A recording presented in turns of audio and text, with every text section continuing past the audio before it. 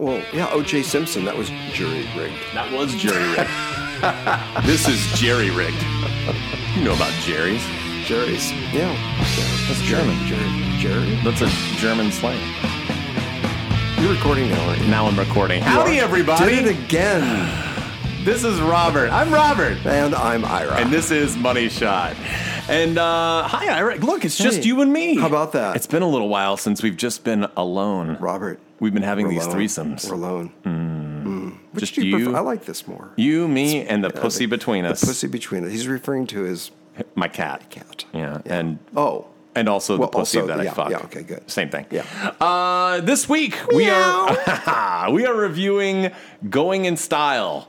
Going in Style. Yeah. Heist movie. Yeah. I love a good heist movie.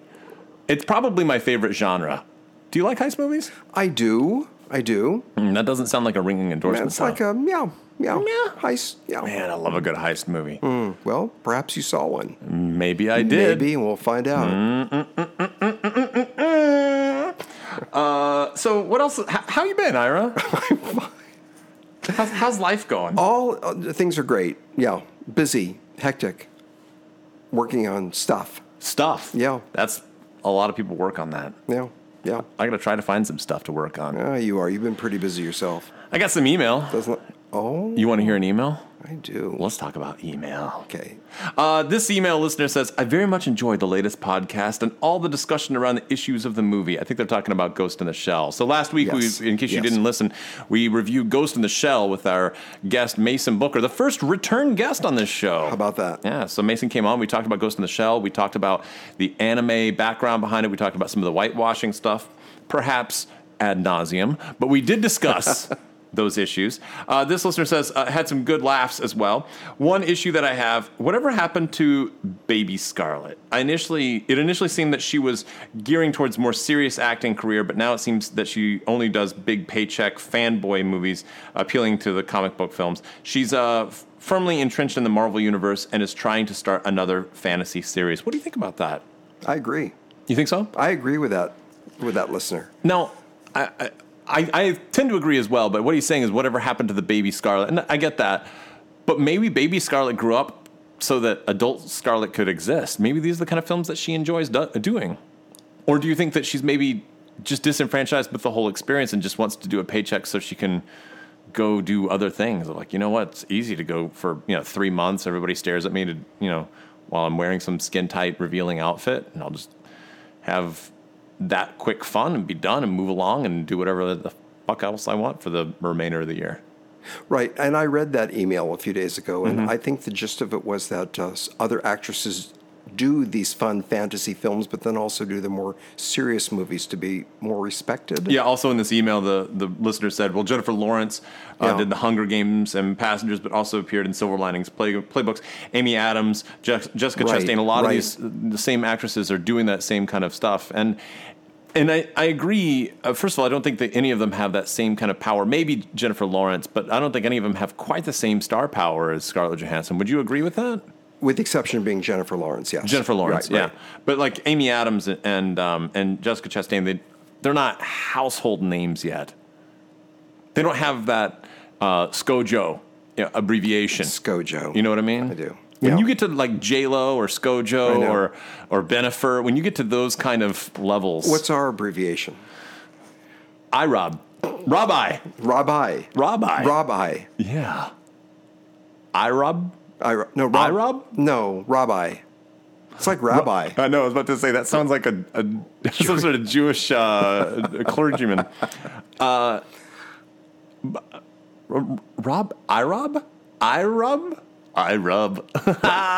Rabbi. Yeah. Rabbi it is. All right, well. But I agree with the sentiment of that listener. Yeah. You're not sure. I think selfishly, I enjoy the more.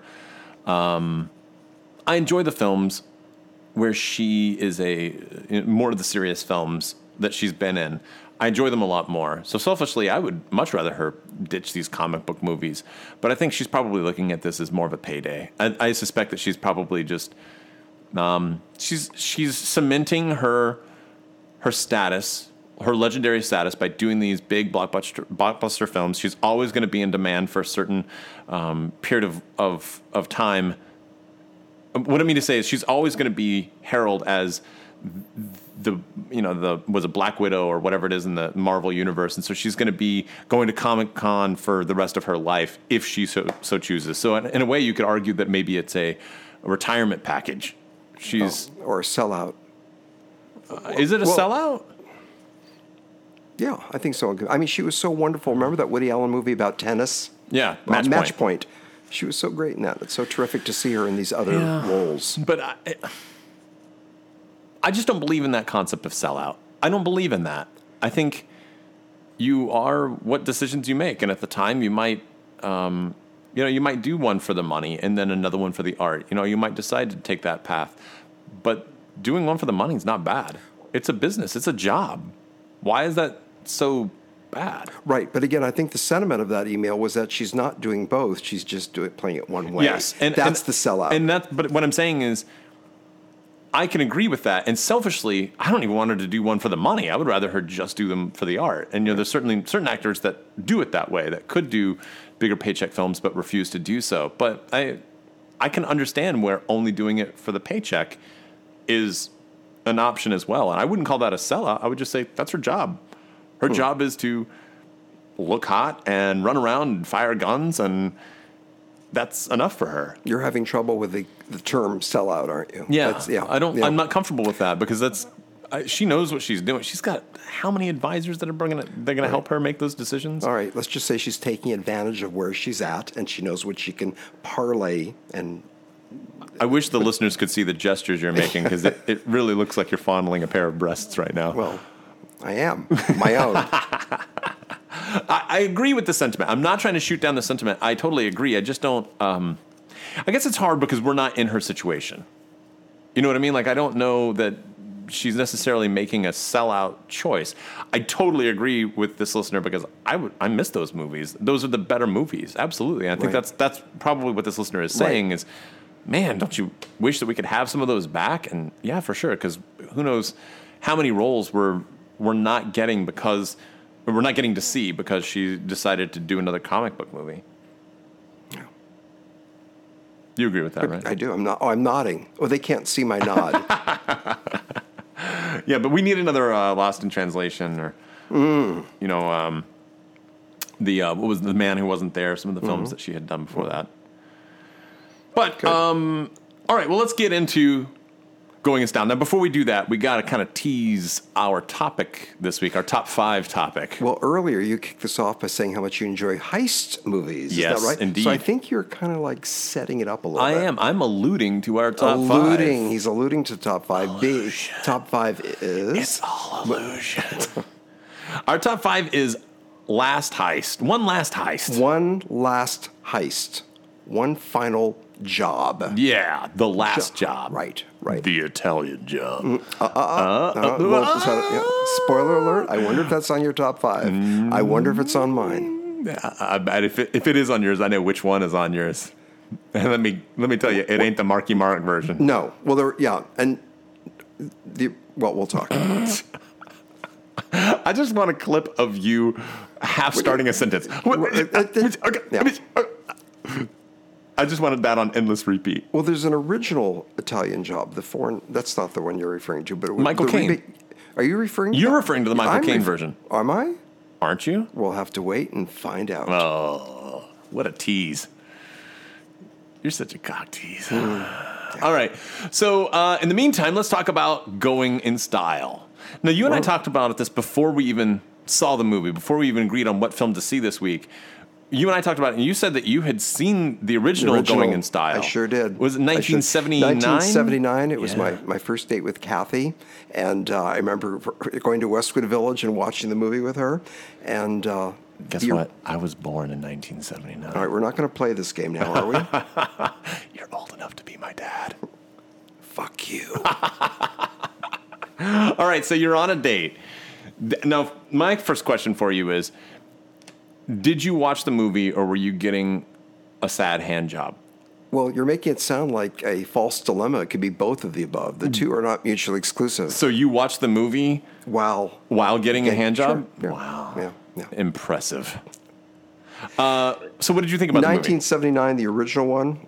We should say, well, the basic premise about three elderly gentlemen in need of money for survival decide to rob a bank, which is actually the premise of both films. Did you just give the summary? You did. For the first time. Yeah. But you do it better. I like the way you go into more detail. We'll still have you do that. We'll still have you do a summary. But let me just say that the original 1979 with George Burns, Art Carney, Lee Strasberg. Oh, yeah. And the movie had a lot of heart.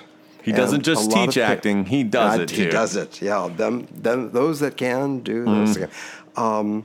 A lot of pathos. Yeah. It was a real sweet movie.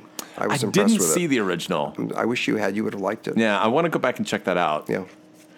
Well, this movie stars Michael Caine, the aforementioned Michael Caine, Morgan Freeman, and Alan Arkin as three old-timers who decide that they are going to rob a bank.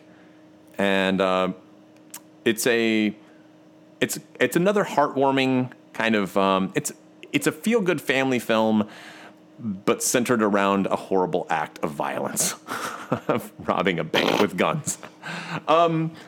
And that's pretty much it. That's all you really need to know. The whole movie is really just kind of it's explainable in like a log line, essentially. Wouldn't you agree? Oh, yeah. High concept, you could pitch it in one sentence. Yeah. And I do think that this movie is not successful without Morgan Freeman, Michael Caine, and Alan Arkin. Right. And also, I'm going to add Christopher Lloyd. You know I'm going to say that, right? Yeah. Christopher Lloyd was so fucking funny because you don't even expect him to be in this movie, and he pops up and has some of the funniest moments I've seen in recent comedies. I was laughing out loud at a few things he did. The corn, did you see that scene? It's the fastest shot, and I don't even know if you remember it. He's at the when they first start deciding that they're going to rob this bank, he takes a scoop of corn, dips it down, and just like bounces corn. It's so fucking weird. It's Christopher Lloyd at his true, most insane, crazy, weirdo Christopher Lloyd-esque. Perhaps he should be one of the main three. I wouldn't even be surprised if they discussed it, but then kind of went, he's a little too weird for us. Yeah. And just, you know what, let's have him in the movie, but let's push him off to the side a little bit. In keeping with this, there was something that I wanted to bring up. I have a lot to say about the movie, but there's one thing that this movie reminded me a lot of. And my buddy a few years ago wrote a movie called Old Pie. And he wrote it right after American Pie came out. And Old Pie, it's such a great premise. You remember American Pie, right? Of course. And it's all about these guys that are essentially trying to get laid for the first time. So Old Pie is about these guys in a retirement home. I love it. Who want to get laid one last time. And when they wrote it, this is back when Don Knotts was alive, and they had this Dreamcast kind of set aside of all of these old timers, and that kind of genre of filmmaking, I'm really drawn to. I really like the idea of these films that come out with like Las Vegas that came out a few years ago. These actors that are clearly just having fun, and they're kind of going, you know what? Let's just make one about older people and the last few things that happened to them before their demise. Now, I think in a way it's very ageist of us to assume that these people are all going to be dead anytime soon. I heard an interview a while back with someone in their their early 90s, and he was saying how much he had changed from his 80s, like mid 80s, to his early 90s. Like, yeah, it just changed so much in the past 5 years. And I think that's a problem that a lot of younger people like myself make, is that, you're still growing, you're still changing even into your 80s and 90s. We just do this assumption that after you pass 60, you're always the same personality. And I think that that's a really interesting element. I think that's the one problem with a lot of these, like, I don't know what that genre is. What do you think about that? Have you changed significantly? No, I'm not going to sit here and reveal your age, but you are over. I'm over 40. You are over 40 years old. Have you changed very much since you were 40? Well, keep in mind, you're talking to someone who literally wrote a book entitled People Don't Change Ever. So you're asking my overall philosophy of life, that I don't believe in change or growth or self-actualization. You feel like you're the same? To a large extent, I feel I have the same wants, needs, values, and goals. Same sense of humor. I'm made of the same stuff. I respond in the same way. And I know that's a very narrow point of view, but I question growth and learning values along the way. You question growth? Absolutely. So you don't think that experiences would help shape you? Experiences are something we can reflect back on, but I don't think they mold who we are. It would be nice if we learned lessons along the way, but I question that. That's really interesting. It is. It's a book I've been working on. I own the title, People Don't Change Ever. And we're off on one of our tangents, but originally that was meant to be a thin coffee table book with a really cool title that was playfully making fun of all the self-help books. But as I did more and more research, I went deeper and deeper in this topic, and I interviewed a slew of therapists, psychiatrists, probation officers. They all agreed with me. They said, well, we don't really change now, do we? And they all said, don't quote me, but you're right. That's when I knew I was onto something. Suddenly it wasn't a cute little coffee table book, and it became a thick book with lots of evidence to support this premise. That's really fascinating. Disturbing to a lot of people. It goes against the grain. This whole thing in the 70s with change and growth, it's all silly stuff. We strive for that. We strive for change. Of course we do. And then what's the message? And I had trouble with this book because then what's the point? And the last chapter is really advocating to come to terms with who you are. And to be at peace with who you are. Even if you're a lousy human being, celebrate it. It's your essence. That's the message. Interesting. Now, what would you say to people that say that they've changed?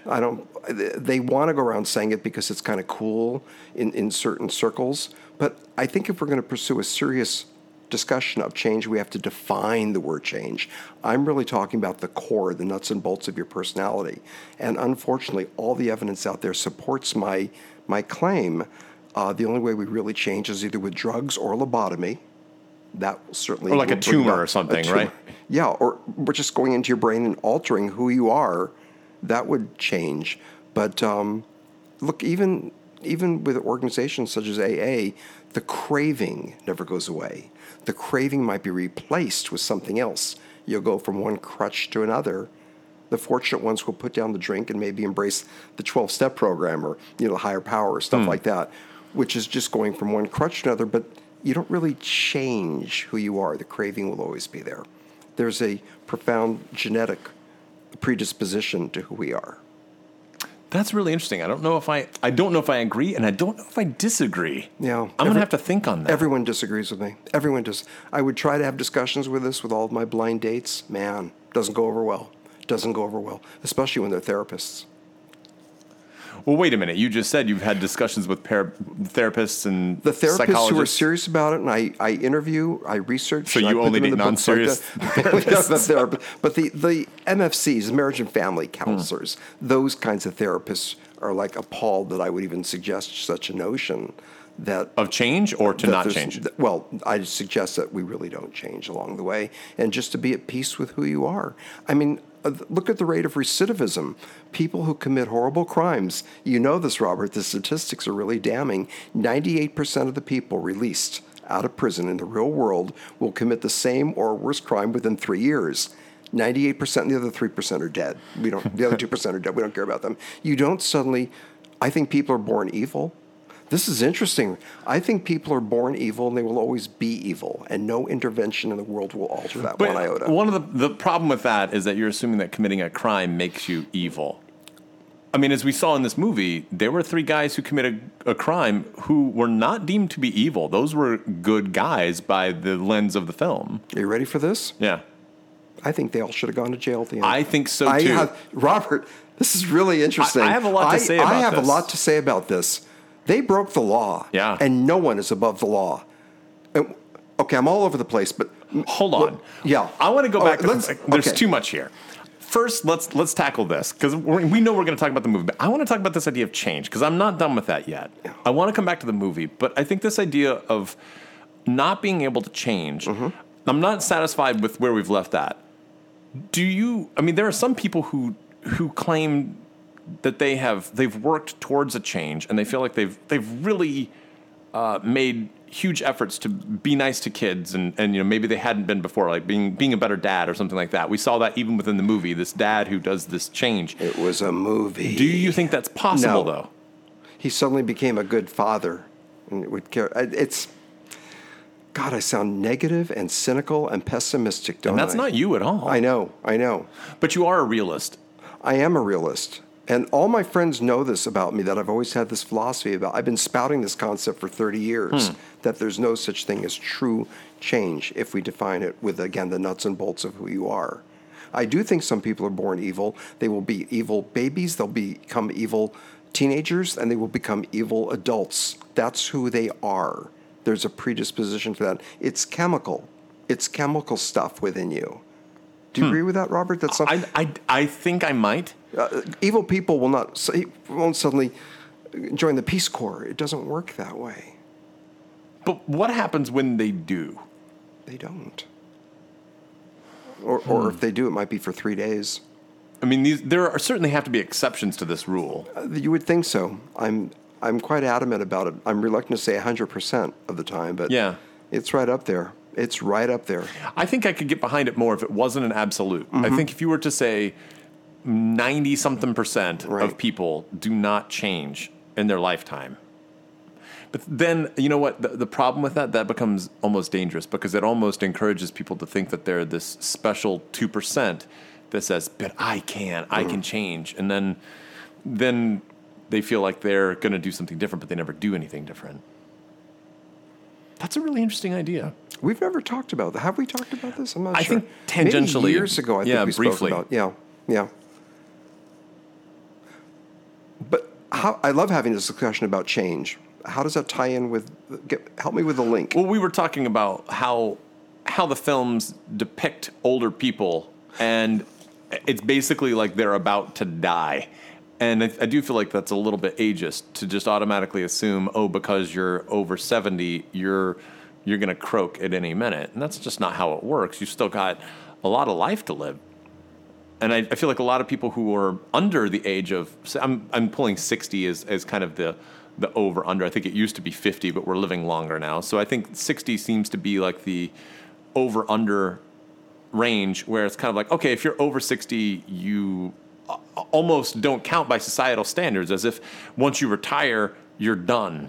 And it's just not that way. I mean, once you're retired, you can become far more productive because you have all this free time. And Robert, on a personal level, I did have a kind of a strong reaction when I watched the movie this afternoon. Yeah. And the characters, it was implied that they were in their late 60s or maybe 70s. Yeah. And in a few months, I'm going to be 70. I'm more active and dynamic and creative now than any point in my whole life. So you've changed. It's always been there. But the fact I retired after being in the classroom for 37 years is giving me the time to pursue these other things. Yeah. It's always been inside me. So no, I haven't changed. But because I'm retired, I have the time to do these things. Well, and that's something that, people that know you know that you are an active person. You're someone that, you've got energy about you. And I can't, I've known you for a long time, and that energy's always been about the same. It doesn't, I think if I pulled you from 15 years ago, it'd be the same kind of energy. I agree. Or even 30 years ago. Yeah. I didn't know you 30 years ago, but I think it'd probably be about the same energy. The same. And you know why? Because I haven't changed. Yeah. So that's supporting your general thesis there. Yeah. Huh. Interesting. Let's talk about the movie for a second. Oh, okay. I think you and I are probably going to have a bigger discussion about the philosophy behind this movie than the actual movie itself. I have a feeling, meaning, what does this movie represent? What is it trying to say? What should these, as you mentioned, these characters should have gone to jail, should have gone to prison at the end? I love that you feel that way. I had a feeling. No idea that you were, Because yeah. I think there's a lot to be said about this movie that I think most people are just going to pass it over as just general schlock, but It's fluff. Yeah, but I think there's actually something there, and it's kind of a reflection of our society, Yes. of what the expectations of our society are, and it really rubbed me the wrong way in a lot of ways. Well, if I may, Please. A spoiler alert, and the little girl with the doll, the little Asian girl, and she Well, you got to set this up. Why don't you do a better job of setting it up? But Okay. I want to talk about what she did at the end of the film. Okay, Go. so during the robbery, Morgan Freeman sees. No, I'm sorry, it's Michael Caine. Michael Caine in the beginning of the movie, he happens to be in the bank while the bank is being robbed, and that's where the idea comes from that they're going to rob the bank. The older guys are going to rob the bank. Same bank, by the way. Yeah. Which, by the way, if the bank does not improve its security standards after being robbed the first time, they kind of deserve to be robbed again, don't you think? Well, yes. And also, speaking about that one specific bank, look how convenient it was that was the same bank that was holding on to the pension fund for that corporation, which justifies. We'll talk about that in a minute. All right. That bothered me a lot. That was too of a coincidental to justify. Well, so he's in a bank that gets robbed. He gets the idea to rob the bank. They put the whole heist together, and during the middle of the robbery, Morgan Freeman leans down and has a conversation with a little Asian girl who's holding a doll and recognizes a watch that's on Morgan Freeman's hand. So he has a very specific watch that was given to him as a gift, and later on the gang is arrested, and they have this impromptu police lineup, which, by the way, let's call it a roll-up, not a lineup. They bring everybody, in wheelchairs. All these suspects in wheelchairs. They put them all in wheelchairs, and then they bring in the girl with her dolly, and they say, okay, which one is it? As if they would ever do that. They with no sort of protection for the witness or anything like that. You know, just like, here, identify which one it is. Just go right up to a criminal who apparently had a gun. Like, this was, I mean, for all the police know, these criminals are staring at this little girl who might be able to identify them, and they just think, hey, yeah, if I just shoot this little girl in the head later on, if she's the one that's identifying me, then my witness is gone. It was a weird scene, the way it was even set up. Wasn't it like in a gymnasium? Right. And kids were shooting baskets, and FBI, get out of here. And they lined up these people, they all had to be in wheelchairs because Morgan Freeman was in a wheelchair. Therefore, the whole lineup was in wheelchairs. Right. Sorry, go ahead. So the little girl walks up to everybody, eyes each one of them, sees that it's Morgan Freeman, and instead of turning him in, she says, nope, I don't see him. Yeah. And lies on behalf of our older guys. Yeah, and then they get away with it. Yeah. As if as well, even if she had identified him, even if she said, that's him, by the way, Morgan Freeman, I saw him, and the watch, I recognize the watch. Even if that was to make the case for the police, if their entire case rests on a 6-year-old girl who's holding a doll, and she's the one that identifies Morgan Freeman as being the bank robber, and a public defendant could have gotten him out of that mess. I mean, that's nothing. If these guys can't hire a lawyer that could get them out of that, that's the worst case scenario. These police are not doing their job if their whole entire case rests on the one little girl. Right. But I want to take that and even go, besides how ludicrous it was, as a theme, she's aiding and abetting a criminal. Right. Someone who indeed committed a crime. It's like she's harboring a criminal, and that's okay. And we get the knowing looks at the end, and then the little girl's mother smiles. They all are in cahoots with a little nod, like the girl is doing the right thing. No one is above the law. Right. She lied because he was nice. Because he was, what did he whisper to her during the bank robbery about something? I can't remember. I don't remember what it was, but he seemed sweet. Right. He seemed like a nice guy. So therefore, it's okay for this little girl to lie so he wouldn't go to jail. Well, not to mention the fact that saying? Police are bad somehow. I'm Police have so turned glad into I had the villain. no idea you were going to talk this. And I think, Hitchcock did a lot of this. Like in all Hitchcock films, if you watch them, something interesting that happens throughout Hitchcock films is that the police are always incompetent. The police never solve any of the crimes. And that's because Hitchcock had some real issues with police himself. But I feel like a lot of Hollywood films are really starting to take police and make them more villainous in a lot of ways. And that's what was going on here. The police were the villains. And not to mention the fact that, they were making fun of people being scared in a bank robbery situation. And they were making this guy, a lot of the tellers and the people who were there, the one bank employee pissed his pants, and they're making fun of him for being scared. And it's like, that's terrifying. Someone's waving a gun in your face, and they're just expecting you to be cool and calm and collected, and that's ridiculous. And I don't like that the filmmakers were doing that. I think a lot of that could have been worked around. Now, I liked this movie. I'm going to go ahead and jump out ahead and say I enjoyed the movie, but there were some real structural flaws with the film, and that was one of the things that was jumping out at me. It did not settle well with me, the politics behind the film, because I felt like it was very misguided. I so agree. Yeah, I was quite bothered when the movie ended. I do think that it's a metaphor for our society, isn't it? Yeah, it's permeating. It's saying here's what kind of stories we feel okay to tell. And keep in mind, this, I think, is more of a movie targeted towards a general audience. This is, quote-unquote, a family film. This is a film that you could take your grandma and the kids to go see. And the movie is saying it's okay to steal? Yeah. As long as you're sweet. Justified, right? As long as you feel justified. If you feel... And it's okay to lie. Especially to the police. And she was a little girl holding a doll. Right. And she lied to the police, and we applaud her? Now, I'm going to go even... What's going on out I'm going to there? go one step even further, and this starts to get really deeper. The other, hardcore message here is you don't need to plan for your retirement. And I think that's the real problem. What about these other people who have scrimped and saved their entire lives to plan for their retirement? These three guys were relying completely on this pension for this steel company that they've worked for.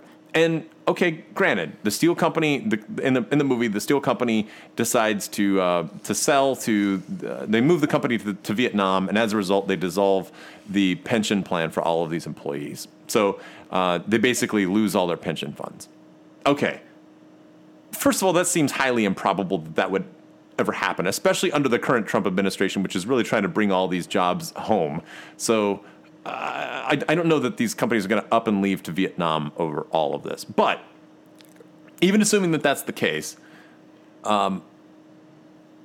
if you're relying only on a pension and you have no other retirement plan, if you've not developed a 401k or at least an IRA, a Roth IRA, if you don't understand those things, and I understand that's not real movie savvy. That's not the kind of thing that you want to talk about in a family movie. But these guys basically had idiotic plans for retirement. How are you going to retire if all you have is your pension? That's not enough to get by on, is it? I mean, I don't know. I don't know what your pension is like, and I'm not asking you to disclose that, Ira, but could you get by solely on your pension? Well, I'm fortunate. I appreciate your generalization a lot. I happen to be an exception because of the state teachers' retirement system. So I do get 91% of my salary every month for the rest of my life. Could you retire on that? I mean, did the pension, there's no 401k or IRA that's involved in that? That's correct. Do you have a Roth IRA? I don't. Do you have a 401k? I don't. Wow. However, I've been fortunate because I've inherited quite a bit of money to get me through as well. All right. So there you go. But yes, and also the movie did blame... You told me you had some stocks. Oh, yeah, I do. Well, I got that from inheritance money. I see what you're saying. Yeah, inheritance. Now it's the stock market. Dow's doing really well, by the way. What was I saying? You were talking about the retirement plan. Oh, and they also did a good job of blaming, I wonder if we're going to agree on this, the mortgage brokers for getting people to buy homes when they really shouldn't. They're in no position. Yes.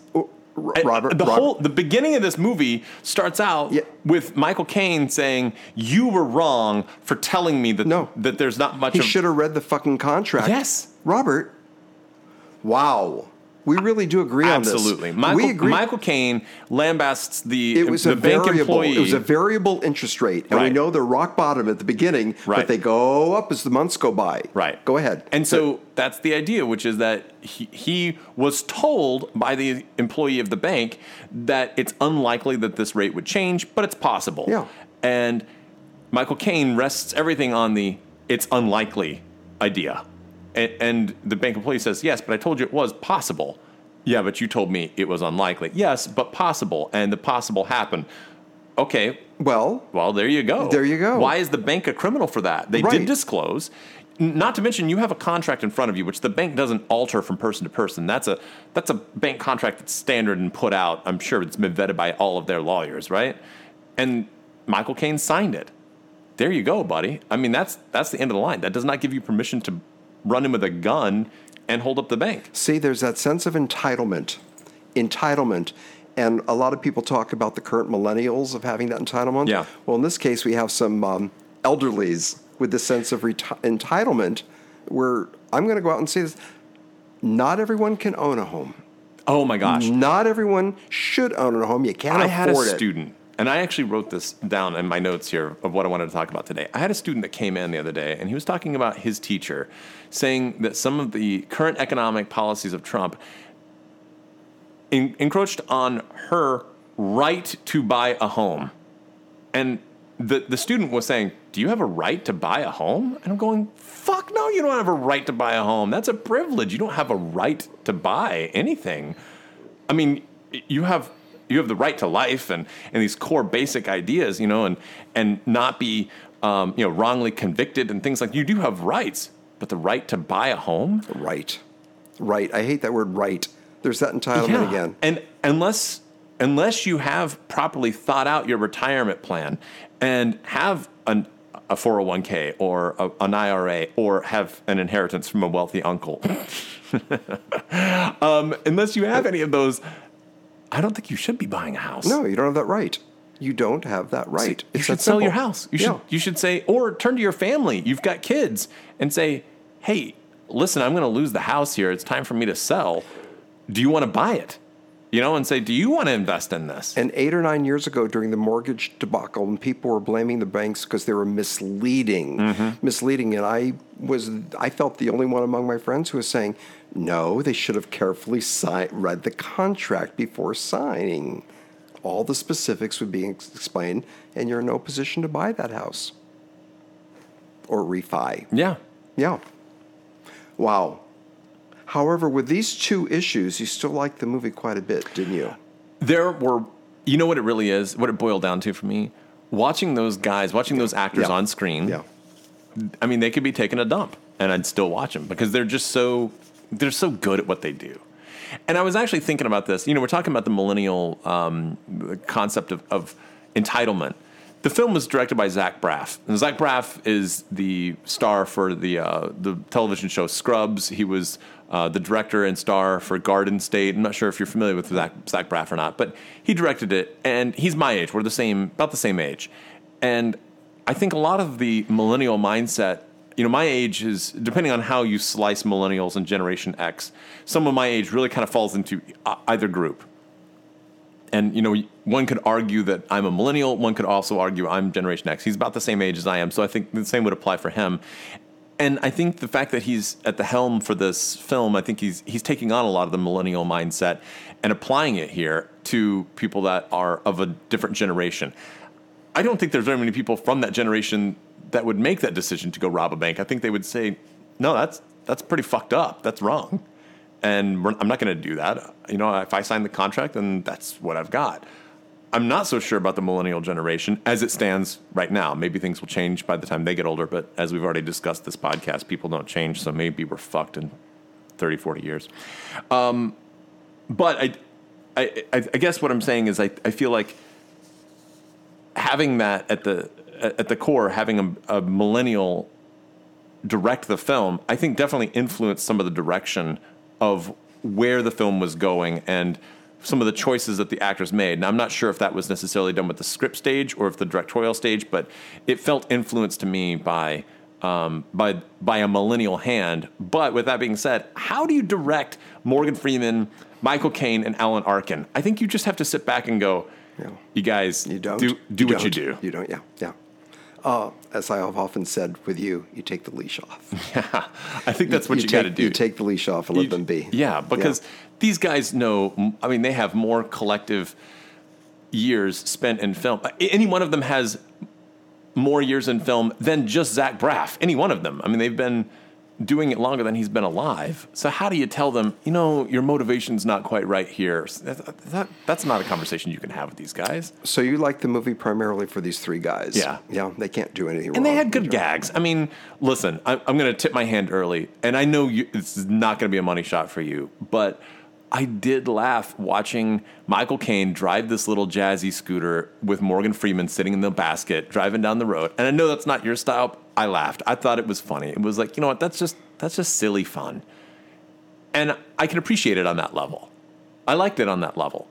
Overall, I liked the movie. I know. I think you liked it more than I did. It's easy watching. It is easy, but I was bothered by those two things we spoke about previously, those two issues. I think philosophically... Yeah. What's the theme here? What's the point? It was disturbing to me, philosophically. But in terms of just watching a popcorn movie and never having to think about it and just having it all spoon-fed to you, it's great. But if you analyzed it, if you scratched the surface, it really was disturbing what it was saying about America. Yeah, absolutely. And it is a metaphor for, I think, a lot of what's wrong with our society. I mean, what they did was wrong. And number two, the little girl lied. And so she's rewarded at the end with a smile, with a nod, with, we got you off, kid. Thanks. Well, the other implication is she next? Is she the next one to commit a crime? I mean, Michael Caine saw the bank robber in the opening scene and identified him, and then he wound up kind of working with that same bank robber later on to to evade the police and committed more and more crime. And the implication is that this girl's going to go out and commit all these crimes now. Perhaps. Well, yeah, she's evil, and as we know, she can't change. I did feel like some of the writing was a little forced. There were some definite moments that it didn't have teeth. I do think that if this movie had been rated R, I think it could have been a lot more. They could have had some more edge to it, and that would have been a little bit more fun, as it were. It was enjoyable enough, but I think it could have been a lot more. I don't want to say raunchy, because then I get in trouble with when Josh comes on the podcast and says, we don't need more potty humor. And I would agree, but I think they could have had some more sophisticated humor that might have been a little bit more edgy. And I would have liked that. I always think it's edgy when, I guess, like the idea of the jazzy scooter thing of like the shop. Do you know what I'm talking about? The little shopping scooter. I sure do. It's very cartoonish. Yeah. And I think we all kind of laugh at that because it's so outlandish. The idea of these older people who are that old, who are then racing down the road doing this very irreverent thing is funny to us. And we kind of giggle over it. But I think you could take that a little bit more extreme and maybe even make it a little bit more realistic if you'd had an R rating to it. So that was one of the things that held me back is just a little too family for my taste. What else? What did you think? Well, I thought it was a definitely a connect the dots screenplay. I mean, you can again see the pitch in one sentence, and when they got those three actors, obviously it was going to be greenlit right away. I can break down other things. I think we're going to disagree on this. What's that? Well, first I want to get real personal. This is more about me rather than the film. We've talked about you once or twice in this podcast. Yes, we certainly have, including that one notorious time. Oh, are you talking about the 50 Shades podcast where we talk about your sexuality? I don't remember. That listeners can check out on Google Play, Stitcher, or iTunes. Everyone, thanks for joining us. And just go ahead and do that. You know what? I was reacting strongly in this. By the way, it's interesting that I did see it this afternoon by myself at a theater in Encino, packed with elderly Jewish people. And you know what? They loved the movie. They loved the movie. They were connecting to it. For me, on a personal level, it was interesting watching my heroes grow up and get old. And these actors, and I remember, again, because I'm a little bit older than you, but watching Michael Caine in Alfie, the original one, and Ipcress File, and all these really cool movies, and watching him look old was having an effect on me. Alan Arkin, I think of the three actors, he's the most, Hard as Lonely Hunter, and there's an incredible movie, and there's a reason why it's got 100 on Rotten Tomatoes, and it's something to see that, and Anne Margaret, who was incredible in movies like Bye Bye Birdie. God, I do sound like an old fart right now, don't I? But in, what do you mean? Yeah, you do. In Bye Bye Birdie, and she was in with Elvis Presley when she goes up and does Seductive, and here she is older, more matronly, and it was just but still hitting me. Kind of hot in her own way. Yes. But I was reacting to that heroes of mine are getting old like we all are. I just wanted to share that with you. I don't think that... of these three actors, I don't think these guys hold a candle to the original really? Three. Yes. I've not seen it. Yeah. By the way, speaking of the original, I'm really curious now, and I don't remember. I'm wondering how that ends. I'm wondering how the original Going in Style ends, if they're in jail at the end or not. That would be very curious, because in this remake, if they're not, that does reflect the times. I'll bet you $1 that they do go to jail. I recall an image near the end where they're in jail at the end, as they should be. Yeah, yeah. So anyway, while you're talking, I'm going to look it up. I'm going to right. find out what happens. At the end of that yeah, movie, we'll look it make up on sure you look at the Wikipedia. original. Okay, 1979. So while Robert's doing that, I'm going to do a little riff here. Mm-hmm. Do you want to hear my John Wayne impression? Please. I ain't asking you to go out and do anything you don't want to do. If you don't want to do it, don't. But you sure as hell should. Okay, well, now that I'm done riffing, and I think we're going to disagree on this one point that I want to share with you. Uh-huh. These guys, A, don't hold a candle to the original three actors, and I don't think that Morgan Freeman is a great actor. We like his personality. Yeah. We like who he is. He's always the same. He's a one-note actor. He's a star. I know. And that's the Yeah, difference. it's a celebrity, Yeah. not an actor. Not an actor. Of the three, Alan Arkin, and probably among today's movie-going crowd, he's the least well-known, I think, of the three. Yeah, for sure. Yet he is the most esteemed actor of the three. Do you agree with that? Even more than Michael Caine. No, you Michael disagree? Caine, I think Michael Caine's got craft. I mean, Alan Arkin, none of these guys are slouches at what they do. Absolutely. And Michael Caine, I got to tell you, in Cider House Rules, man, remember that movie about 12 years ago? Yeah. He was incredible in that movie. He was. But with Alan Arkin, and Morgan Freeman is a one-note actor, and I find that he's always the same. But you know what? I think you're absolutely right. But I'll watch him every time. It's comforting. Because you like him. He It's gives comforting. Comfort, Yeah. comfort food. Yeah. Did you find the answer? I did. Let's So hear the I'm ending. going to read from Wikipedia. This is going to be interesting. Scroll down to plot, last paragraph. Well, I'm going to read the last two paragraphs. Cool. All right. So it's Pete, Joe, and Al. So I'm going to ruin the first one. This is the last two paragraphs. It says, the next day, on his way to Al's funeral, Joe is arrested by the police, which he was expecting. At the police station, he is told that since he has no previous criminal record, he could potentially go free if he returns the money. Joe confesses to the bank robbery, but claims that he buried the stolen cash, and he stubbornly refuses to reveal its whereabouts. In the final scene, Pete visits Joe in the state prison and suggests giving back at least the stolen portion of the money in the hope of a lighter sentence.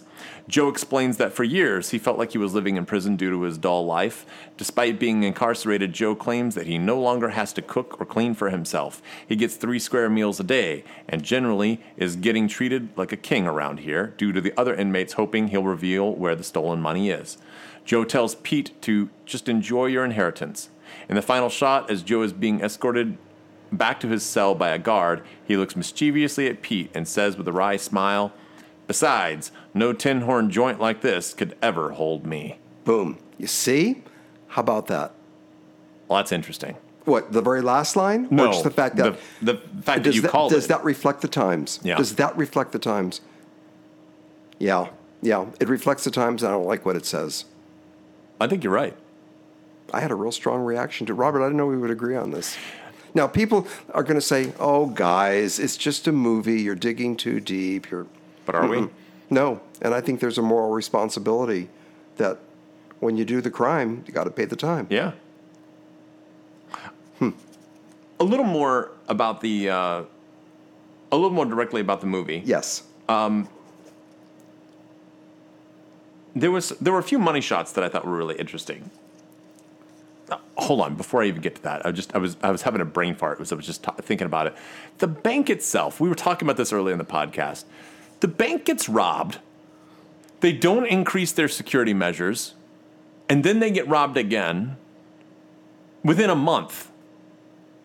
And all of the bank tellers operate the exact same way of just, whoop, here it is again. We just give you the money. There's nothing the bank did to improve the resistance to being robbed. All they did was they just shoved a couple of crutches in the door to make sure that they could get out when they were leaving, right? And then they walk in with these guns, pistols, I might add, and just hold up the place, and everybody just kind of just acquiesces. All right, get fine here and go. Here's your money, and then they walk out with no die packs, no real problem, other than somebody tripped an alarm, but they got out in time and evaded police. Right. It was too easy. Way too easy. Yeah. Way too easy. I know. I thought helicopters, we even saw a shot of a helicopter. I Yeah. thought it was going to follow them. Why but didn't all they of a show sudden the helicopter? That was helicopter totally gone. misleading. Yeah, I know. Why? Do you remember that shot of the Yes. helicopter? Yeah. Because you thought, okay, well, the helicopter's going to be That's after them. what I How are they thought going was to get gonna rid happen. of It these didn't. guys? Yeah. I guess what I'm saying is, the best part of Ocean's 11. We're talking about a heist movie. Now, I love heist movies. I think heist movies are really interesting because of it's almost like a magic trick, and we got to figure out how did they do it. And to me, the original, or not the original, but the Ocean's 11 remake that Steve Soderbergh put together, that film is so masterful in terms of being a heist movie because it's a total magic trick that then at the end reveals here's how we did it. It's Encyclopedia Brown. It's this thing where you get to see the big trick and try to figure out, well, how did they pull that off? But with this one, we never really got that. They tried to give us some of that, of like how did they make it look like they had an alibi. But first of all, we knew that they were gonna lie about wherever they were at. That wasn't really part of a magic trick. That was shitty. Like, yeah, of course you're gonna say that you were at this fair while you were robbing a bank. Of course, none of that was interesting. The best part of Ocean's 11 is how did they get the money out? How did they get that money out of the casino? How did they make everybody think that they were disappearing? And how does all that stuff work? And then we start to slowly see all the pieces come together. One of the money shots for me for this whole movie was the montage of them getting everything ready. I love the montages. I like montages in general, but I like that in this movie. I loved it in Ocean's 11 when that whole movie was practically one big long montage. And in this movie, I thought it was really good. The problem was there wasn't enough payoff for it because they do all this stuff like buying crutches and I would love to see, learning how to hotwire the van. I would love to even see more of that medical equipment that they had been using incorporated in their robbery. I think that could have been a little more interesting to see. I don't know, like a wheelchair being involved or something that we associate with old people. And I think that could have been a little bit more of a personal touch that could have been cute. Mm-hmm. But ultimately, the montage didn't have much of a payoff because it seemed fairly easy to go rob that bank. Too easy. If you were going to rob a bank, how first of all, what bank would you rob if you were going to rob a bank? Well, not my own bank. That's idiotic. Right. And even if you were going to rob a bank that you don't frequent, a bank that you don't know very much about, would you just, even if you are going to rob your bank, if I was going to rob my bank, I'd be fucked. How do I even get in? They have double doors that you have to go in to like a little cell basically for a minute, and they open one side at a time. Right. How do you get in? How do you get out? Right. And they check you, they metal detect you. Yeah. Don't most modern banks do that? I think some do. Yeah, not all. This seemed to be a fairly metropolitan area. It was New York, right? I can't imagine that there's too many banks that are just kind of, oh yeah, we don't even have metal detectors. Come on in. In New York? I can't imagine that. Yeah, yeah. But I was thinking this before. Why didn't they just set the movie in 1994? Did they need to make it modern day? They could have just rewound it 20 years or something and then set the movie 20 years ago. And that would what? That would solve a lot of those problems. You metal detectors and right. You could kind of excuse it that way of like, well, that just wasn't done in these times. Or 1962, something like that. That could have worked as well. You don't even have to go to 90s. You could go back further and just make it a period piece. And then we go, okay, well, that makes sense. They're not going to have, super thick plexiglass that prevents them from being shot installed after they're robbed the first time. This bank deserved to be robbed. That's what I'm saying. And to make matters worse, the other problem, too, with the whole premise of the movie is that it automatically assumed that by stealing the money from the bank, by the way, the bank did nothing wrong. All they did was do business with this other, the steelworking company. They're doing business legally and appropriately. And not only are these guys robbing from the bank, the bank's not even losing any money. The FDIC would reimburse the bank for all of their lost money. The people aren't going to lose. The bank's not going to lose any money. Right. Who they're really stealing from is the government. That's true.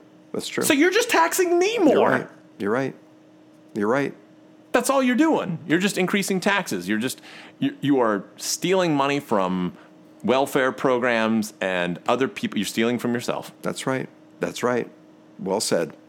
And again, speaking about that bank, it bothered me a lot, the coincidence that was the same bank that was holding the funds, the pension funds, that, of course, made it more justifiable for them to go after that bank because it had all their money, which wasn't their money anymore.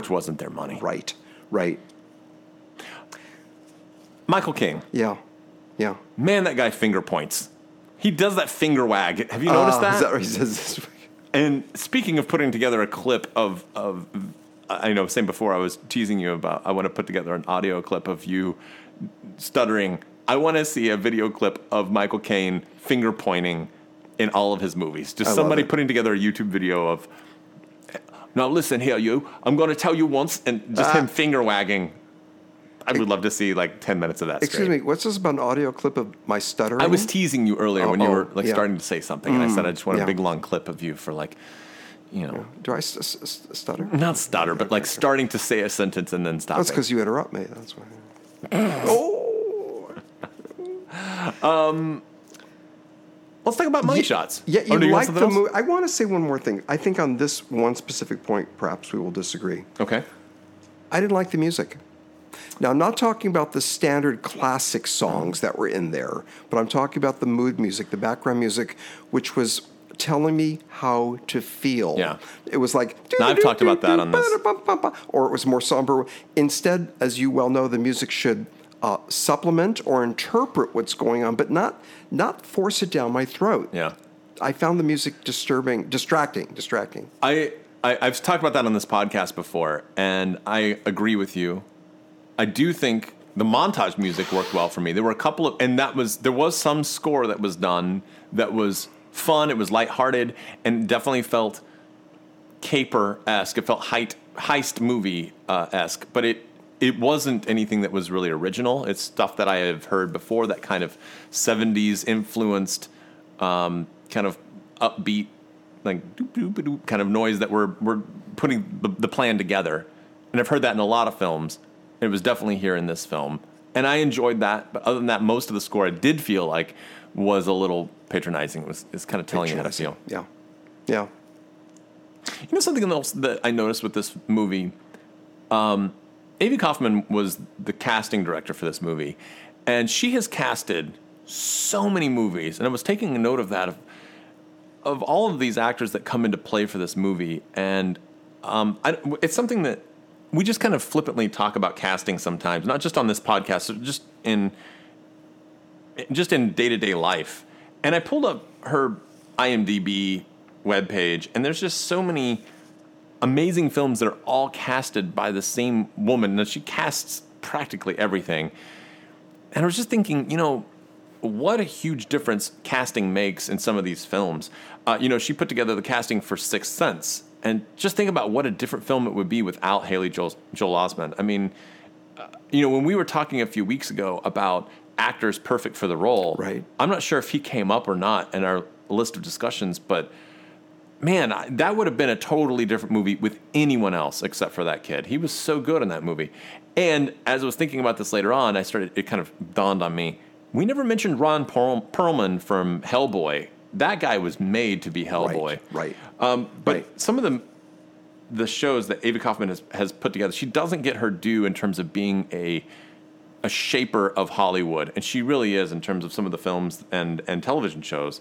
Like the Bourne Identity movies, and even like some of the major films that we think of that are kind of staples of Hollywood that she's had her stink all over. So I don't know. It's something that I think that we should at least give a little bit of consideration to when we watch films, is who envisioned these actors for these roles.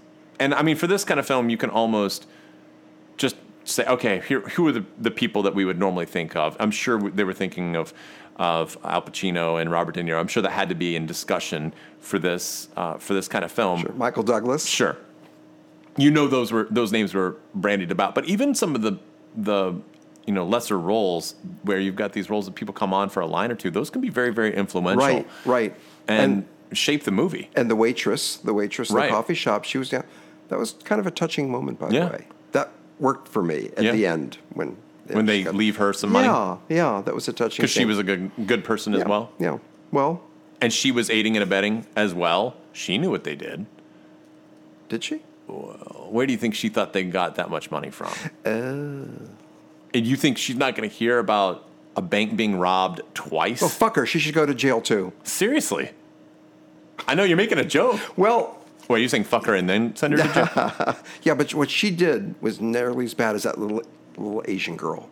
Man, we got to fry her. She was wrong. Yeah, the waitress just didn't snitch. Well, I guess the little girl didn't snitch either. No, but she overtly lied to get a guy true. off. So Yeah. I think that's a worse crime. Money shot. Let's talk about it. Money shots.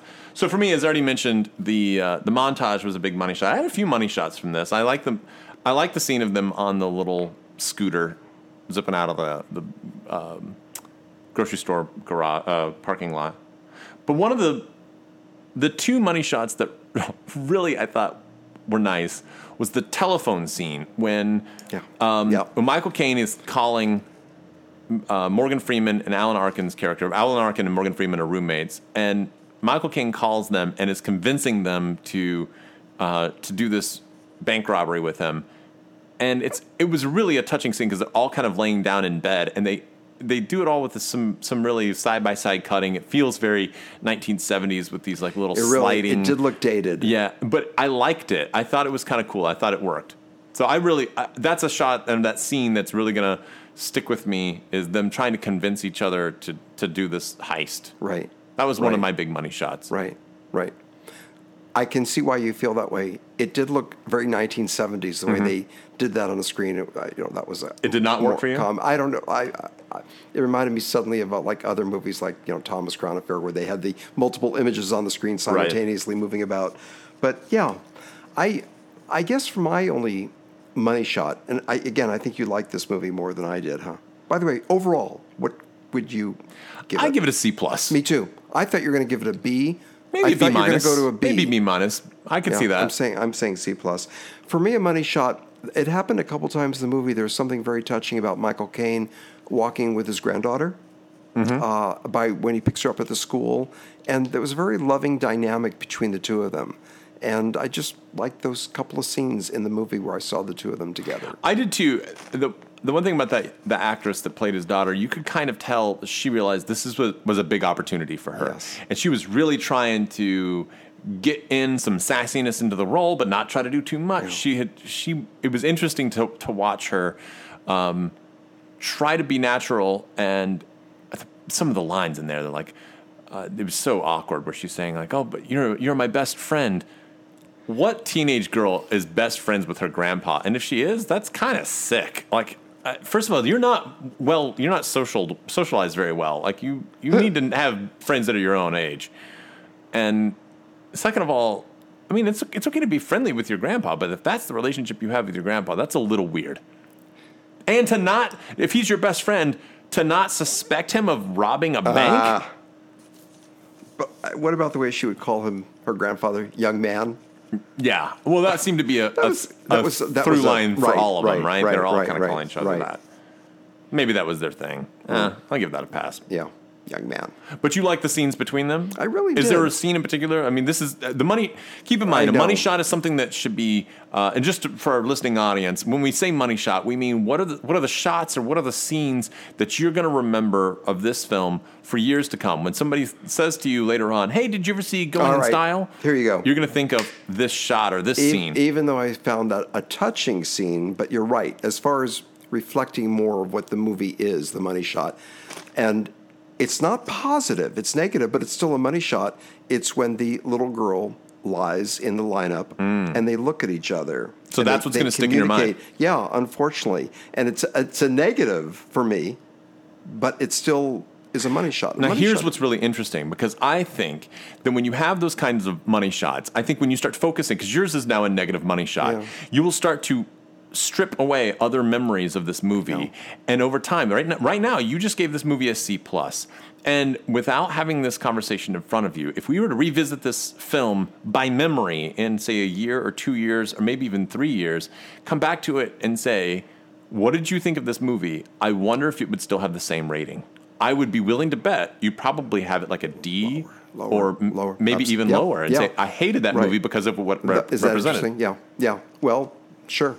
I mean, memories aren't objective. So in a lot of ways, the money shots that we select really do influence our perception of the film. Mm-hmm. That would be a good name for a podcast, Money Shot Podcast. Money Shot Podcast. I mean, it doesn't flow off the tongue very well. Maybe. But, yeah. I still like a name for a podcast being, so what'd you think? So what'd you think? I remember. One of the other money shots for me that I really liked, I thought this worked really well, was at the end when Michael Caine is at Alan Arkin's funeral and everyone is there and he's saying something very somber and they pull back. And I thought this is such an Ira moment. Well, you thought they pull back. Yeah, I thought of you in this moment because it's at the funeral. Alan Arkin's dead, and Michael Caine is saying some really, really touching things. And we pull back to reveal, nope, it's actually a wedding, and it's Alan Arkin's wedding that Michael Caine is at, and he's saying some really touching things because he's about to get married. I fell for it. Did you? I did too. I did. Yeah. I was manipulated. I liked it. It worked. And I was like, it worked. I was manipulated, and I instantly went, "This is Ira." That's an Ira shot. It's an Ira. Such a great Ira moment. It was a great reveal in that scene. Yeah. Well, thank you. That's quite a compliment. Yeah, it was nice. Yeah, but that's all my money shot. Did you have any money shots? No, I didn't have any others. No. Yeah. So all you're going to remember is this little Asian girl and her doll. That's going to stay with me. And in the gym, lying to the police. I was bothered by the thesis of this movie. Something else about the police. Back on that. Sorry to not let this go. Tired of this. Always. The police kept repeating this. Matt Dillon had this cheesy line of, we'll find you. That's what we do. Well, yeah. What cop does? First of all, what cop turns down an address of like, hey, let me give you my address? No, we don't want your address. We'll find you. What the fuck kind of police work is that? And second of all, when Matt Dillon says those things, he's trying to sound like a badass, but he's incompetent the entire time, right? What did they do? Did the police do anything other than find this girl who I'm sure was there at the scene of the crime? And then they said, all right, but this girl thinks that she might have seen one of the robbers, so we'll bring them down for questioning. The police have done nothing. They're largely incompetent. So what was the message of the police? The police were, braggadocious, and yet they still... Yeah. They're incompetent. And inept. Yeah. Right. Hey, Robert, in that same moment in the restaurant, what was going on with petting the dog, and the dog bit him, Matt Dillon, right? Well, the money... They handed the money off to their trainer, the guy who trains them in 2 weeks, 19 days, however many days it was, to rob a bank. Which, good luck with that. But he trains them, and then he gives them their cut of the money by putting the money on the roof of the little dog carrier. Cage. Right. Okay. Right. So he gives them a dog and puts all the cash on the tapes it to the top. Oh, that's why we had that slow shot from inside with the camera pulling. Like, I felt something. Oh, you didn't see the money strapped to the top? Okay, thank you for explaining that. I'm serious. Yeah, I missed that. Oh, yeah. I missed that. I didn't know. Why is this being focused on right now? Maybe it wasn't very well lit, but it was there. Yeah, maybe I was too angry. Maybe I was zoning out. Yeah. Interesting. Or maybe you were just getting that hand job. Yeah. See what I mean? One of the elderly Jewish women I was sitting with. Right. See, this is what I'm saying. You say you can watch the movie and get the hand job. I say you can't. Robert, I think the most revealing moment, seriously, in this particular podcast was looking at the original 1979 and seeing the ending 180 degrees the other way. That says so much. That's such a 70s ending. The ending was this what did it say? Basically, this prison is not going to hold me, indicating there's another crime coming. Absolutely. And I'll be very true to my character, and you ain't going to hold me back. Okay. And that's cool. But that's still ended very with, 70s, very anti-hero, like stand up against the system. But this is different. This is like you're entitled to the money and you deserve it. Yeah. Good reveal, Ira. Nicely done. Thank you. Can I ask you a question? What? Have you ever gotten a hand job at the movie theater? Well, other than this afternoon? Other than this afternoon. You're doing it again. I have friends and family who jerk you off at the movie theater? Well, actually, I don't have any family, but I have. Have I ever gotten lucky in a movie theater? Is that what you're asking me? Is that lucky? Depends on who it's with. Have you ever gotten jerked off at a movie theater? Oh, I don't remember. Maybe once or twice. Once or twice. Or 7 or 8, 9 times. I don't know. What was his name? All right. His name was Robert. Nicely done, my friend. Woo! Yeah, you got it. If you were to get jerked off in the movie theater, what is this with you? Do you think you could focus on the movie? Or do you get lost? No, Yes, I could still focus on the movie, and that's not good. I wish I would get lost, but I'm able to compartmentalize. So your penis has a mind of its own, right? It's kind of going, yeah, we'll deal with this down here. You watch the movie. Yeah, the other head is watching the movie. Mm-hmm. Yeah. I don't think I could do that. Yes, you could. Man, I don't know. Well, let's There's try only one an way to find experiment. out. Looks like we're making a trip to the movie theater tonight. Yeah. Let's talk about some top fives. Good. This is top fun. 5 last heists. Now, we need to discuss heist. what we mean by this, right? We sure do. Define terms, please. Well, I think by this, what I was meaning to say was, these are movies where the gang is trying to do one last heist. And I think that's in spirit with the movie that we both saw. Absolutely. The gang is not intending to do more heists after this. It's a one-time only, or in any other case, it could be like the gang is retiring or something along those lines, and it's one last time for the road. Right. First, we called it one last job. Yeah. But we thought job was a little bit too vague and nebulous. We decided to use the word heist. But I loved it a few nights ago when I texted Robert and said, because we go back and forth on defining our top 5 for the coming podcast. Yeah, I found that I have to reel you in a little bit and well, define what we're saying. Well, I like clarity with definitions. You reel me in this week, I think. And I know, but maybe I should, because I said as far as, does last have to be stated, literally stated in the film, or can it be implied? I think you could go implied. And you actually wrote back, said, I'll go with implied, but I kind of sense no, that's okay. Should virtually be stated. Because I can't remember if every one of where these they're actually going to say it, but it's got to be felt. Yeah. So, yeah, okay, good. Our top 5. Do you want me to start or you want to go? Once again, well, it's your years first. All right. But yeah? There's something you're going to glare at me. Uh-oh. Yeah. It's not so many scoops of ice cream like I usually do. Mm-hmm. I'm asking when we get to my turn that you'll give me a gimme, a 6th one, which doesn't quite fit, but I want to acknowledge it anyway. Thanks, Robert. Okay, you're up. Let's hear your number 5. Don't we do that every week? I know. That's every week, and you can't contain yourself to just top 5. All right, my top 5. Coming in 5th for me, top 5 last job movies, Point Break. This is the 1990s Catherine Bigelow version with Keanu Reeves and I was about to say Patrick Stewart. What's his name? Patrick Swayze. Thank you. Patrick Stewart would be such a great. Make it so. Oh man, what a great version of that movie it would be. That's right. Make it so. So anyway, the Point Break is the great iconic characters that are that movie is just so quotable. I was just talking to a friend of mine the other day, and he was talking about Utah. Give me 2, and I've been saying that all week, like 2 Utah. And there's so many great, awesome lines from that movie. It's memorable moments. The busting in on Tom Sizemore when he was kind of trying to infiltrate the Red Hot Chili Peppers gang. You don't know any of this stuff, but I've seen the movie twice. I have the Blu-ray. Yeah? It was on my list. Was it on your list? Seriously. Is it on your list or it was on your list? I took it off for an interesting reason, which I'll bring up when you're done. Do you know who Anthony Kiedis is? It doesn't matter. I still have my valid point to make. Go ahead. So, one of the guys, you remember the gang that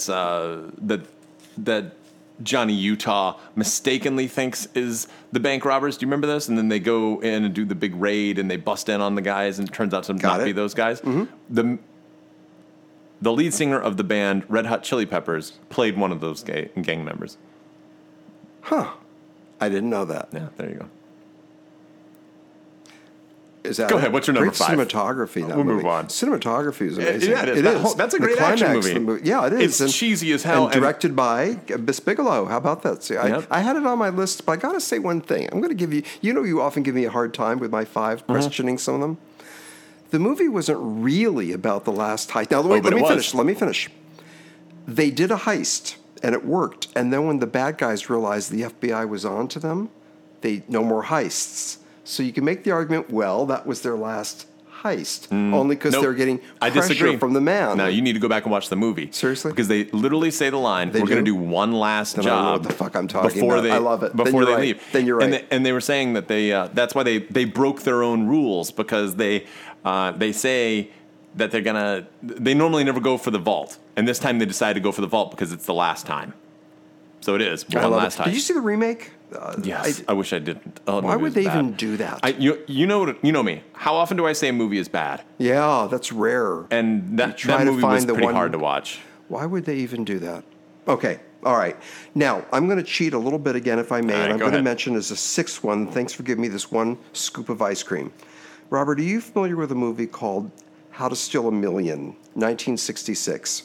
And the premise... I think I am. The I premise definitely haven't seen is it. really, really cool, and it was with where Audrey Hepburn? her father, who was Eli Wallach. Listen to this cast, and Peter O'Toole. And by the way, Johnny Peter Williams. O'Toole. Yeah, Those eyes. John Williams did the music. How about that? Oh, wow. Yeah, and here's the two-sentence premise was that her father, Eli Wallach, was an art collector of forged items, knowing it was all, he forged them, they were bad, and he was a collector of it so he could sell and make money. The FBI was wise, they were going to expose him. So she, the daughter, hires the thief to break in and steal her father's paintings to save her father's ass. And that was really a cool premise. That's really interesting. It is. It's a really cool premise, and it was a great movie in 1966. And I'm just mentioning that because I'm cheating, and I'm giving that my number 6 one. And it's not really... It's a one heist movie. I see. Not the last... Then I was thinking, well, if it's one heist in the whole film... Surely that's a last heist by definition. I would account that, though. I would almost, yeah. Because this movie that we just saw Was the same thing, yeah, right? Going in Style was yeah, one it's a heist. one heist.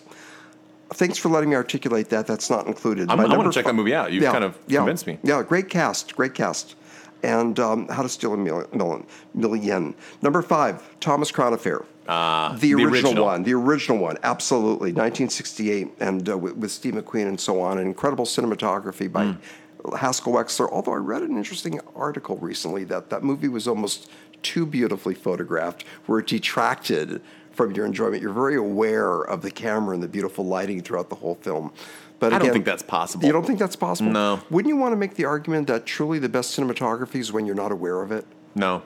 I love the way you just said no. No, I don't think so, because I think that you can appreciate certain aspects of a film differently, and if you're lost in the story, that's one aspect. But if you're just looking at, they called them pictures for how long? It's a moving picture, and I think I can understand that idea of trying to make everything kind of invisible and just letting the story or like the play. editing of a movie. If you're unaware of it, then the editor did a great job. No? But I think if it's beautifully edited, and if it really is truly interesting, then that's part of the essence of the film. And I think if you photograph it beautifully, you've done your job. I think the idea of doing your job too well, I don't like that. Okay. But I can understand the idea. I can appreciate it. For me, I've never seen a movie that's too pretty. That's too pretty. That was an interesting article that was critical for that very reason. But at any rate, whether it's the chess scene in that film or the glider airplanes and so on, and the song was very important, late 60s, Windmills of Your Mind. And so it was an important film, 1968. What were you about to say? Did you ever see What Dreams May Come, the movie with Robin Williams? I where he's sure kind of did. In and out of paintings. That movie almost bordered on the line of being so visual. Self-conscious. Right. And it was kind of tone it down a little bit. Right. You don't have to go that extreme. So I could maybe go there with you. Right. With that example, yeah, I agree. But at any rate, so Steve McQueen, art crook, and she was FBI? She was an insurance company representative, and it was a cool, complicated movie, and that's my number 5. All right. My number 4, 2001 movie, written and directed by one of my favorites, David Mamet. Movie is Heist, with Gene Hackman, and Danny DeVito's in that movie. Is he? Have you seen Heist? I haven't. Heist is good, and it's got a real twist. It's Mamet's style of directing is really interesting. I don't know how much you know about Mamet. Mamet is very... I love Mamet's philosophy behind directing, behind filmmaking, behind writing. He believes very much that the writer should write the film And the actors, he does not believe in improvisation of the actors. He believes that the actor's job is to take exactly what was written, every word of it. If it says the, you say the. You do not say you say the, because that's what the writer did. And the actor should take those words and bring those words to life. That's their role. And the director should be guiding that person in terms of how to best go about the emotional component. It's old school, isn't it? It is. It's real old school. And I can appreciate where he's coming from, because to otherwise have them just kind of improvise the gist of it, saying, well, this is what my character would say. Oh, no. Your job as actor is to take the words that you were given and make them into what your character would say. And I think he also has written a lot about that, saying most writers have slaved over these characters for months and months and months and sometimes years. And then to have an actor come in and say, well, my character would do this, this, and this, usually they haven't lived with the character as long as the writer has. So really, they're not doing their job as thoroughly as a writer in a lot of situations. I like that philosophy. And watching that, the problem becomes if actors are not real good, you'll see them get very stiff in a David Mamet film because they can't form their way around the words. There was one Mamet film, the name escapes me right now, but it was with Val Kilmer. And Val Kilmer, I always took note of how smooth he was around some of these words, that I know Mamet's style, and I know he was not going to let Kilmer get away with it. And Kilmer really did a nice job of making those words come to life. And I think this is another movie, too. Like, when you watch Gene Hackman and Danny DeVito pull off Mamet's words, it's really interesting to see. And there's some great twists in that movie that are definitely worth checking out. I know that, too, that your own personal philosophy as a director, we spoke about this, Robert, was that the actors should adhere to the words on the script. I do. Yeah, I know. We had to talk about that before our own shoot. Yeah.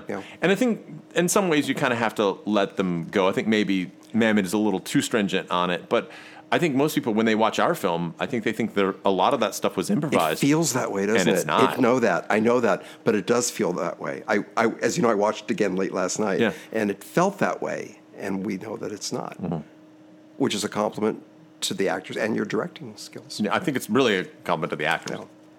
Okay. By the way, we're predicting any overlaps? I wonder. I thought we were going to overlap a lot, but now that I'm looking at it, I don't think we will. You don't think so? I know what you have. I think there's one that we might. But we're not. I know you think that. Yeah. Okay. Yeah. All right. Well, let's see where we go. One word starts with the same letter as We'll see. Okay. All right. Never mind. For my number 4, The Wild Bunch. The Wild Bunch. You didn't That's put a that. good Thank idea. you. I didn't think about that as a heist movie. 1969, Sam Peckinpah. I should have guessed that. You love The Wild Bunch. Well, it's a hell of a movie, isn't it? I mean, look at the cast, the cinematography, everything about that movie. And it starts off with a heist, and it ends with a heist, the last heist, and the whole thing is a beautiful metaphor for outliving your time, that these characters don't belong in this era of the Wild West anymore. No Country for Old Men. Same theme. Same thing. Again, Sam Peckinpah, known for a lot of violent movies. You know, a lot of rifleman Did you episodes. Straw Dogs? Yes, the original. Right. The original Straw Dogs he did. So that's my number 4. Yeah. All right. Nice. My number 3. Yes. A De Niro movie, The Score, with Edward Norton. Did you see this movie? No. It's I think it was the last movie that Marlon Brando did before he died. And they had a lot of trouble trying to direct Marlon Brando. But it was a heist movie that, again, has some really interesting twists. And that's what I love. I love in these heist movies, I love the twists. I love when you think they're going to zig and they actually zag. And to me, that's the magic trick of all of it. I love that the filmmakers know how an audience is going to react. And they're saying, you're going to feel this way. And then you're going to try to outthink us by thinking it's this way. But it's actually this way. And that, to me, I love that when that happens. And when people get double-crossed and you think you've got it all figured out, and they go, no. I mean, this is the 3-card Monte game. You have some guy on the street. It's that kind of level of thinking where your chess moves ahead of your audience, when the audience feels like, okay, well, I know you're going to try to trick me, so you're going to try to say this, and it's actually this, this, and this. It's too far ahead. And the Score definitely has some of those moments. All right. What's your number 3? Nice. Number 3, I mentioned the title earlier. I alluded to it. You assumed that I meant the original. No. The Italian Job, But the one that was made in The newer one. 2003. 2003, and I think you said not the one with Marky Mark. But that was, have you seen that? It's really good. It's a hell of a movie. Well, just knowing what I know about you, and I would think that you would for sure go for the Michael Caine version. Oh, I never saw it. You never saw it? I never saw the original. I never saw the original with Michael Caine. I never saw the original with Michael Caine. It's good, but the remake, I think, is actually better. It's a hell of a movie. Yeah. It's really slick. Yeah. It's real slick. And it's it starts with a heist, it ends, and the final heist is really getting even. It's a fuck you. Now, is that their last job? Do they say that? I was waiting for you to say that, you fucker. I'm going to make the argument it's implied because the sole purpose of that big heist in the climax of the film in Act 3 was to just get even, retaliation. And once they got that, they've accomplished what they need. You're not buying that? No, I don't think so, Ira. Because then I think, would they never do another job again? It was revenge. Granted. But does that mean that they're done after this? They've succeeded. It was almost like the cash didn't matter. They got the revenge. It was Donald Sutherland. Wait, was Donald Sutherland going to retire? Yes. Now, he was going to retire, but he was handing over the business. Yes. Well, okay, but if Donald Sutherland's character was about to retire, a mastermind, got revenge on the bad guy, game over. Yes, I'll let you go on a technicality. Will you give me a squeak by on that one? Yeah, I'll let you squeak by on that. Hell of a movie. It is a good movie. Okay, you ready for my number 2? I like this, Robert. This is fun. What do you like about it? The sharing the vibe, back and forth. Do you like staring longingly into my eyes? Well, that too. All right, well, my number 2 movie is a 1978 film, and this is what I think we might cross over on. Starring Dustin Hoffman, Straight Time.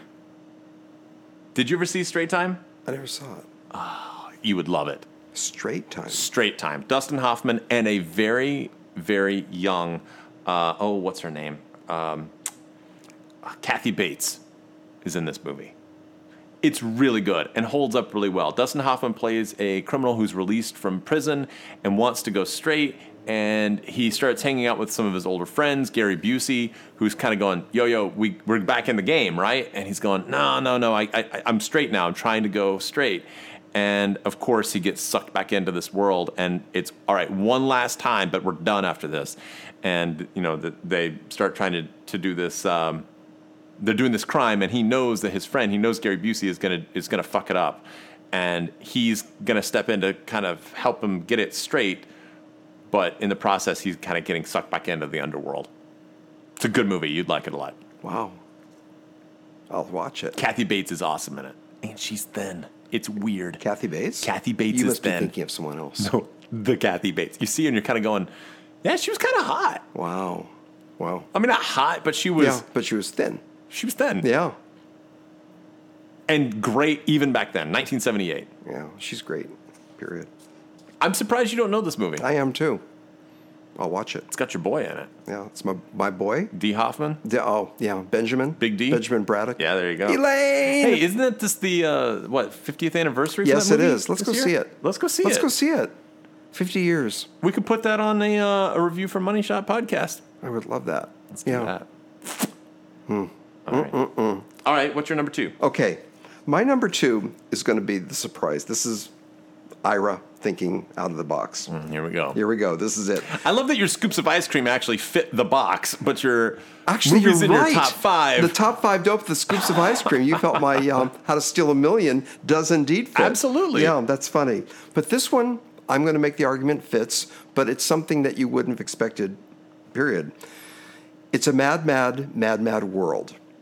You saw it. Now, wait a minute. Okay, let's talk. 1963. There, by the way, Stanley Kramer, and he did all these important socially relevant films, and he tried his hand at comedy, and it was a wildly successful film. The good movie, story... Good movie. It was a good movie with all these incredible then comedic actors, people who were in the A-list of comedy performers were in this movie. Everyone was in this movie. Mm-hmm. But there was a B story, Robert, that had a profound effect on me, and it was the police chief, Spencer Tracy, who was about to retire, and he's fed up. He's bickering with his wife. He doesn't like his enough people, and he decides to steal the money, abscond with it because he's getting a small pension. So you've got this elderly Spencer Tracy and he decides that whole thing with the big W and all that, he's going to take the money, and this is his last hurrah for an elderly man. I will accept. I think that should be in your top 5. Robert, thank you. Nicely I was done. really proud of that. That came at me 3 a.m. Yeah? Yeah. His role had a lot of pathos to balance out the silly. Everyone was in that movie. Jimmy Durante, Jerry Lewis, and Jack Benny. Blah blah blah. The aforementioned Don Knotts. Don Knotts, yeah. And here we see Spencer Tracy, aging, about to retire, pension, not enough to get by on, hates his job, hates his wife. He's going to steal the money at the end. Wasn't Abbott and Costello in that movie? Probably. I think they had a little cameo. Maybe a lot of people had cameos. That's my number 2. That's a good one. Thank you. And that's unique. That's not one that we would normally think of. Yeah. Speaking of things that we wouldn't normally think of, my number 1 is not one thing we wouldn't normally think of. I know it's convoluted. It's not one. There's double negative. Yes. Which means... we know exactly what my number 1 is going to be. Say it. Well, you say it. I think you said Heat. No. Heat! Yes, of course, Heat. Of course. The look on your face of like, how could you not? I know. Yeah, Heat is just, it's so good. It's so good. I do want to say that I wanted to put Rafifi on that list, but I can't recall whether or not Rafifi was a last heist or not. It definitely was a heist movie. Right. And I love Rafifi a lot. And it would have been on my top 5, but I couldn't recall if it was the last heist or not. But Heat, they explicitly state, okay, we're going to do one last thing, and then we're done after this. And man, that movie is so fucking good. Great acting, great cinematography, great writing, great direction. Everything is so good. It doesn't follow this typical formula, and yet it's so just raw, and it's got something there to it. It's got great, as you were talking before about B stories, there's these B stories and even C stories that start to come up. And watching the movie over repeatedly just gives so many new layers and texture to the film. It's great. It's one of my favorite films. Weren't you saying last week that there was one shot that was obviously green screened? Yeah. Remember we talked about that. Yeah, and that's the part that I always kind of cringe at. But it now I've seen it so many times that watching that one shot, I almost kind of look forward to it. Of like, if I'm ever watching it with someone, I'll point out and be like, "Do you see how bad it was?" It's almost kind of got some charm to it now. But yeah, it's really bad. I had a feeling that would be your top. That was your number 1, wasn't it? That's my number 1. Okay. I wanted to put it lower, but then I thought, I'm not even being true to myself at this point. Heat it's arguably the best heist movie ever, and it's definitely the best last heist movie. What do you got? Nice. 2 words. Second word is heat. Blank heat. Body heat. Body Heat. Now, wait, hold on. That was, what's his name? Oh, I know Body Heat. That's the one with the chick, right? What's the guy's name? Oh, the director? Yeah. It's with Lawrence Kasdan.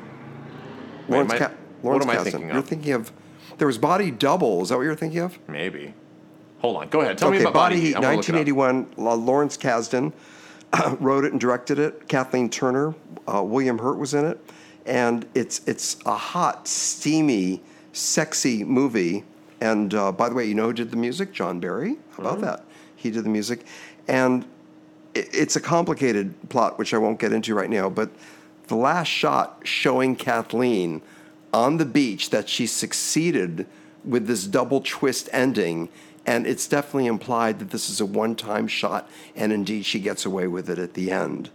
They even flash, the detectives look at her. They find her high school yearbook, and under her picture in the yearbook with all the graduates, it says, "Want to live on a desert island," and the last shot is her on a desert island, just enjoying herself and the sun and this hunky man she's with.